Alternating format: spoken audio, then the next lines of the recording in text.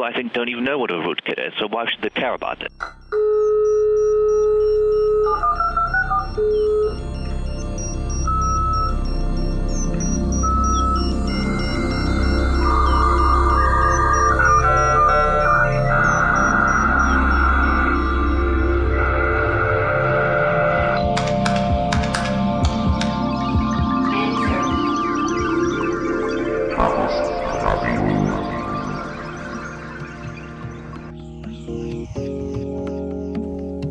Hello and welcome to Chaos Radio International. This is the English language podcast of the Chaos Computer Club, and it's the third interview with somebody from the 22nd Chaos Communication Congress that's going on in Berlin at the end of 2005. This time we're talking to Eric Blossom, who also gave a talk today, and my name is Tim Pritlove.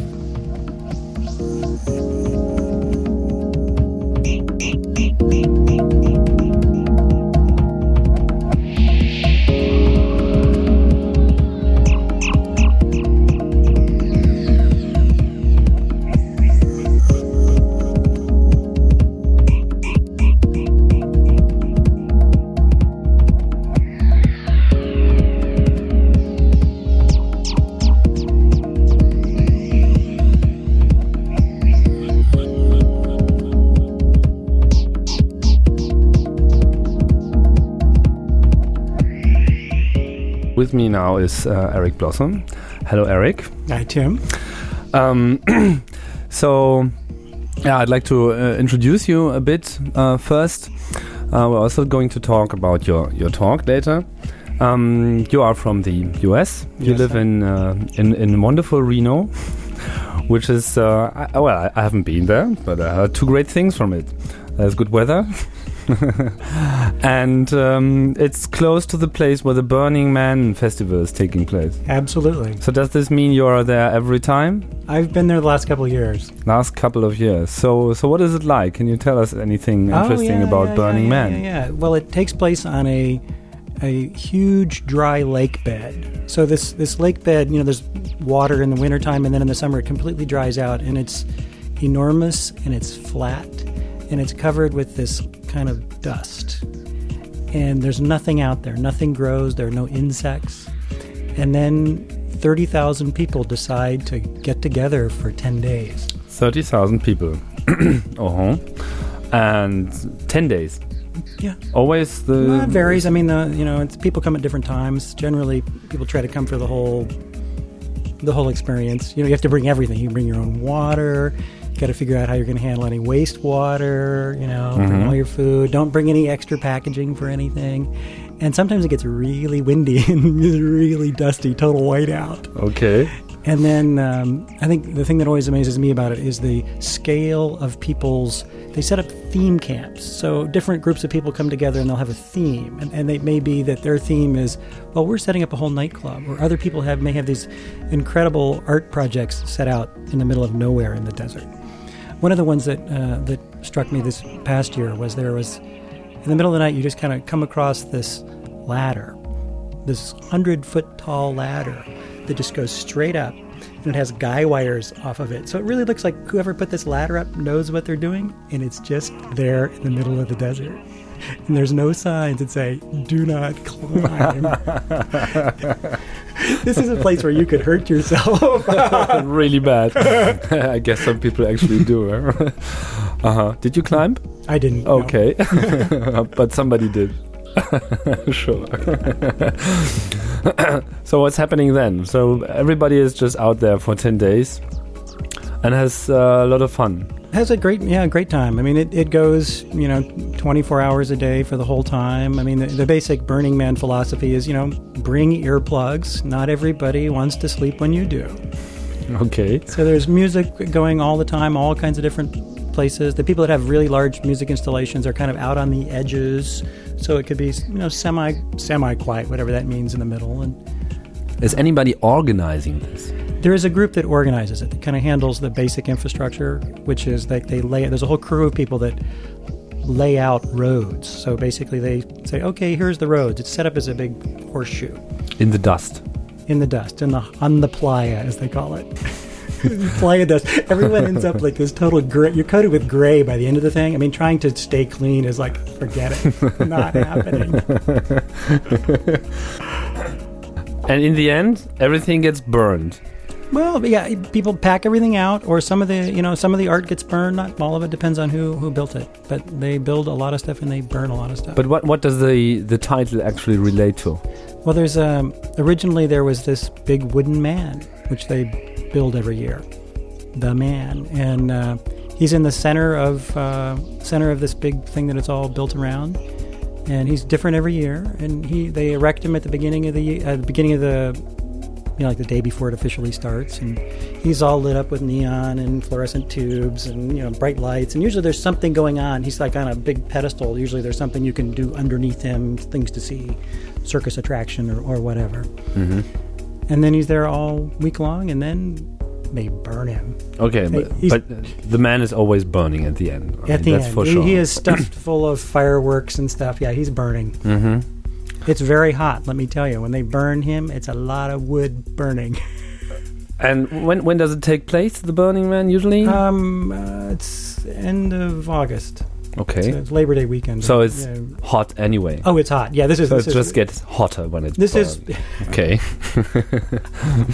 And like the other thing is you realize that, a bicycle is mandatory. I mean, it's a long way out there to any place. You want to go visit some friends, like get on your bicycle and go cruising. Burning Man.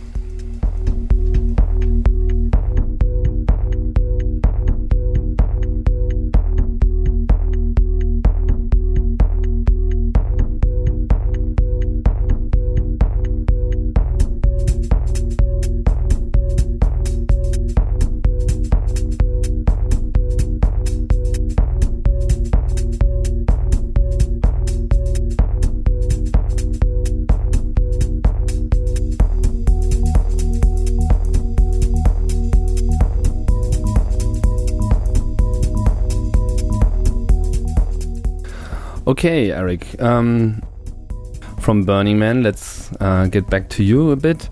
What I find interesting, how did you come to? Well, you are working with technology, I think, for quite a long time. So, how did you find your way towards technology? What was your initial inspiration? Mm-hmm. Well, I think as a child, I was always one of those people who was taking things apart. Not necessarily putting them back together, but definitely, taking things apart. Like what kind of things? Oh, I mean, starting as a little kid, like doorknobs. Disassemble. How does a door go together? And then it was into motorized vehicles of all kinds. So kind of motorcycles entered the game at some point, and so there's a whole thing about preparing bikes for racing and how do you do that, and what are the things that matter. This thing really matters here. This is like a better shock setup than the other guys have got. Mm-hmm. And then, you were stuck to technology then. Yeah, that's kind of all related. Then I was kind of always interested in any kind of, science kind of thing. And the computer? Well, the computer I was at university, and I started out studying mechanical engineering for lack of any better idea. I mean, it had something to do with motorcycles, Mm-hmm. And then I realized there was a lot about superheated steam, which I didn't really care much about. And it was in the mid-'70s, and the university had just gotten they were getting this new computer, and a friend of mine who was studying computer science clued me in that there was this PDP-11 with the GT43 graphics display that nobody knew about. And if you ask these people, they would give you a key to this room. And it was basically it was like the top-end graphics computing hardware for its day. Which year are we in now? This would be 76. Okay. So basically it was a vector drawing machine, and you programmed it in Fortran, and you built a little display list. And what was cool about it is you had real-time feedback. So you had the joysticks, and you could, like flight simulator kind of thing. And, the idea of actually having, like, hidden surfaces where things are removed, that was like, oh, no, we can't do that. So I think that's where I got started on it. Uh-huh. I was like, So then I guess you also developed special relationship to the computer itself. I mean, so you did programming and started to get into things. I mean, currently you are probably best known for your activities in the GNU Radio project. As far as I know, you're the founder and basically overall architect of the project. Can you explain us what GNU Radio is about? Yeah, sure. So fundamentally, socially, the important thing about it is it's a free software project, so that people contribute their code and the effort, and it builds a community resource. But what the project itself is about is building a toolkit that allows you to construct pretty much arbitrary real-time signal processing systems. Now, generally we use those to build wireless communication systems. So that's it's one kind of a signal processing system you could build. Other people have done crazy stuff with it, like control atomic force microscopes and stuff. But we started out saying, well, why don't we try wireless communications? Real-time signal processing system sounds very complicated, but might be something like a radio, for instance. For example, a radio. But the radio in the project name doesn't primarily relate to radio, or was that the first idea in a way? Well, it means radio in the most general sense, not radio. I mean, it includes things like your regular AM or FM radio, but it goes beyond that into you could have any kind of digital communication system that you wanted to build. I mean, when we speak of radio, we also mean things like television. So you could do analog or digital TV or cell phone communications, and so. But the project is about producing software. So if I download all the software that is available on the GNU Radio side, I have everything to make my computer behave like a radio station. Well, yes, and you're going to need some hardware. We haven't figured out how to get all the hardware out of the software radio. So. Okay, yeah, but what kind of extra hardware do I really need? Depends on what you want to do. There's a couple pieces of hardware that we recommend that we designed, again, as an open source project because we didn't find anything else that solved the problem. And it gives you the pieces you need to be able to get basically radio waves into the computer and then turn around and send them back out. So you can receive them, digitize them, get them into the computer where you can work on them with software. I mean, the whole idea is if you look at most radios, they're built for a single purpose. I mean, you look at your portable transistor radio, it only does maybe two things, AM and FM. If you wanted to make it do something else, you have to get a soldering iron out. So with software radio, we do as much of it as we can in software, which means that, for example, if you want to change its behavior, you just have to edit the code and, type make, and all of a sudden it's behaving differently. So part of the fun is to make this whole radio stuff, wireless communications, available to people that were in the sort of traditional software or hacker mentality versus necessarily guys that liked soldering irons in their hands. So.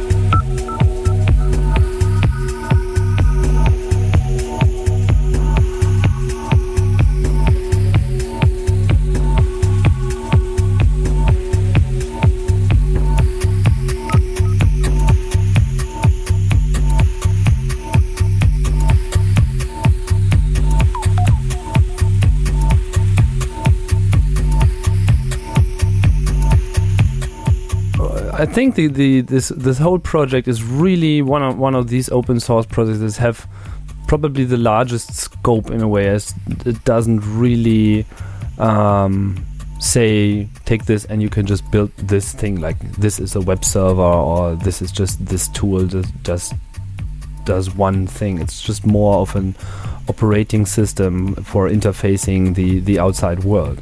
That's one way to look at it. In fact, we've been accused of not having built enough finished applications for people. Oh, who's accusing you of that? Various people. It says, great job on the infrastructure. How about giving people something they can just download and does something useful for them? So a piece of that is a question of, well, what do people want to build? So we think we should at least build like the super kind of FM radio TiVo kind of a thing. Because, for example, we technically can record many, many FM stations at the same time. Then we could hand them off to somebody else to compress them into MP3s or OGs or whatever, and then grab playlists off of the radio stations and put it all together. And and you could also, then if you can receive multiple radio stations at the same time, it's basically a general purpose surveillance system for all kinds of things flowing through the air, right? Well, it'll do that too, yeah. And what can be achieved with the currently available processing powers, let's say of general PCs? I mean, can I decode GSM traffic with it? Is it fast enough to do that? Oh yeah, absolutely. So that's not computationally out of the question. Okay, so it's just like doable and right. Okay. And there's most of the fundamentals are done and in the code base. And So where's the current limit? I mean, what's the current next step, or is already everything is done? With free software, how it works is somebody's got to want to do it. So there's just a question of, okay, who wants to make a GSM receiver or something? Mm-hmm. Being a free software project, most software projects usually lack funding. From what I understand, the GNU Radio project is quite well funded, well supported. Who's behind the project currently? Well, kind of how it worked originally was I met with a colleague of mine who we had common goals. He and I had known each other for a long time from doing some work in cryptography, and was interested in my ideas that I had around doing software radio. So he agreed to basically contribute some money to support it in the beginning, and actually still to this time. And then over the years, other money has come in. So some of it's through the National Science Foundation in the U.S., which funds academic research. So we try to provide this infrastructure for university professors doing their research and their students. Mm-hmm. And then lately, there's other people coming in from different angles that say, "Hey, I want to use your project to do so and so." And so it's also recognized being an educational tool in a way. Absolutely. I mean, it's a kind of a way. If you think back to, you want to take things apart and see how they work. Here's a tool that allows you to see the insides of communication systems. So it's a simulator as well. Well, yeah, and in fact, since we simulate in real time, it doesn't. To us, simulation and not simulation are really the same thing. It's a question of, are you putting the samples to a disk, or are you sending them out into the air? Yeah, is the antenna connected or isn't it? Yeah, exactly. Okay, I see it. So at the Chaos Communication Congress today, you gave a talk that is also kind of related in its way. It wasn't really about GNU Radio. The title was "I Can See Airplanes," and it was generally about making use of passive radar systems. Can you explain a bit probably not the mathematical side, but the general approach of what picture should I have in mind when I'm talking about passive radar? Okay, well, the idea with radar is that there's a transmitter somewhere, and it's sending out radio waves, and they bounce off of objects. And so the idea with passive radar is we take advantage of somebody else's transmitter. So, for example, an existing FM broadcast transmitter or a television transmitter, for example. And they're already sending out very strong signals. Now, besides getting straight to you, they're bouncing off of all the stuff around you. So the trick is to listen both to the stuff coming straight from the transmitter and then to somehow listen to the echoes and figure out like how much delayed they are and all this stuff. So the transmitter we're talking about is something like an ordinary TV like a transmitter, TV, exactly, or radio transmitter. Yeah, so something that's everywhere, but also GSM. You could use stations. those. Yeah, there are people who say they're using that. That doesn't seem like such as. Does it make a difference if they are basically having analog transmission or digital transmission? It matters a little bit. Yeah, I mean, it depends on what frequency they're operating at, which band they're operating in. The digital stuff generally is more useful to us, but the regular FM broadcast works pretty well. Mm-hmm. So, and what could I do to see the airplanes? Well, when it's all sorted out, how it should work is for a relatively small amount of money, where this is on the order of, say, $1,000, you should be able to have everything it takes to hook it to a laptop computer. And if you're willing to do a little work, like put up a few antennas in your someplace where you can get at it, then what ought to happen is you should be able to see updates of what's flying around. in the order of like once every 10 seconds. We show you this is where we see things moving, and this is what direction they're going.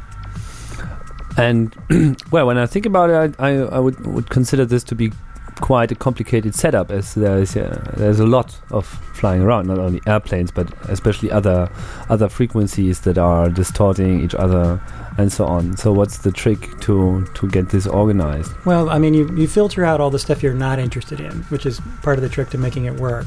And then the question is, okay, let's say all I'm hearing is the direct path, and I'm hearing all these reflections, and then kind of how do you figure out where the thing is? I mean, if people think back to when analog TV were around and they had sort of not very fancy analog televisions, if an airplane would fly by, you'd see your TV picture would wiggle, and then it would get better. Well, that wiggling was caused because the radio waves were bouncing off of the airplane.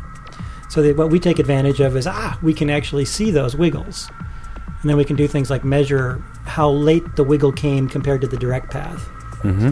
So you start to be able to work out how far things are away. So just having the hardware software setup alone is not enough. It also takes some process of calibrating and actually looking at the signals that are coming in. Well, that part should take care of itself. I mean, it ought to just work. And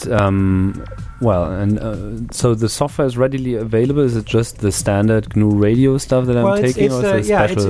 It's not all sorted out and working. This is not like, I mean, you're welcome to download the code and help us, but we're getting there. So we've got a good simulation of the whole system working right now, at least the first part of it, where we actually can simulate airplanes flying around in FM transmitters and signals bouncing off of them, and we get to figure out how far away they are from us and what the Doppler shift is and the frequency, and that tells us how quickly they are either approaching or leaving our direction. So you need some place to set it up, and then run the code. And then you fly. And you can see the airplanes.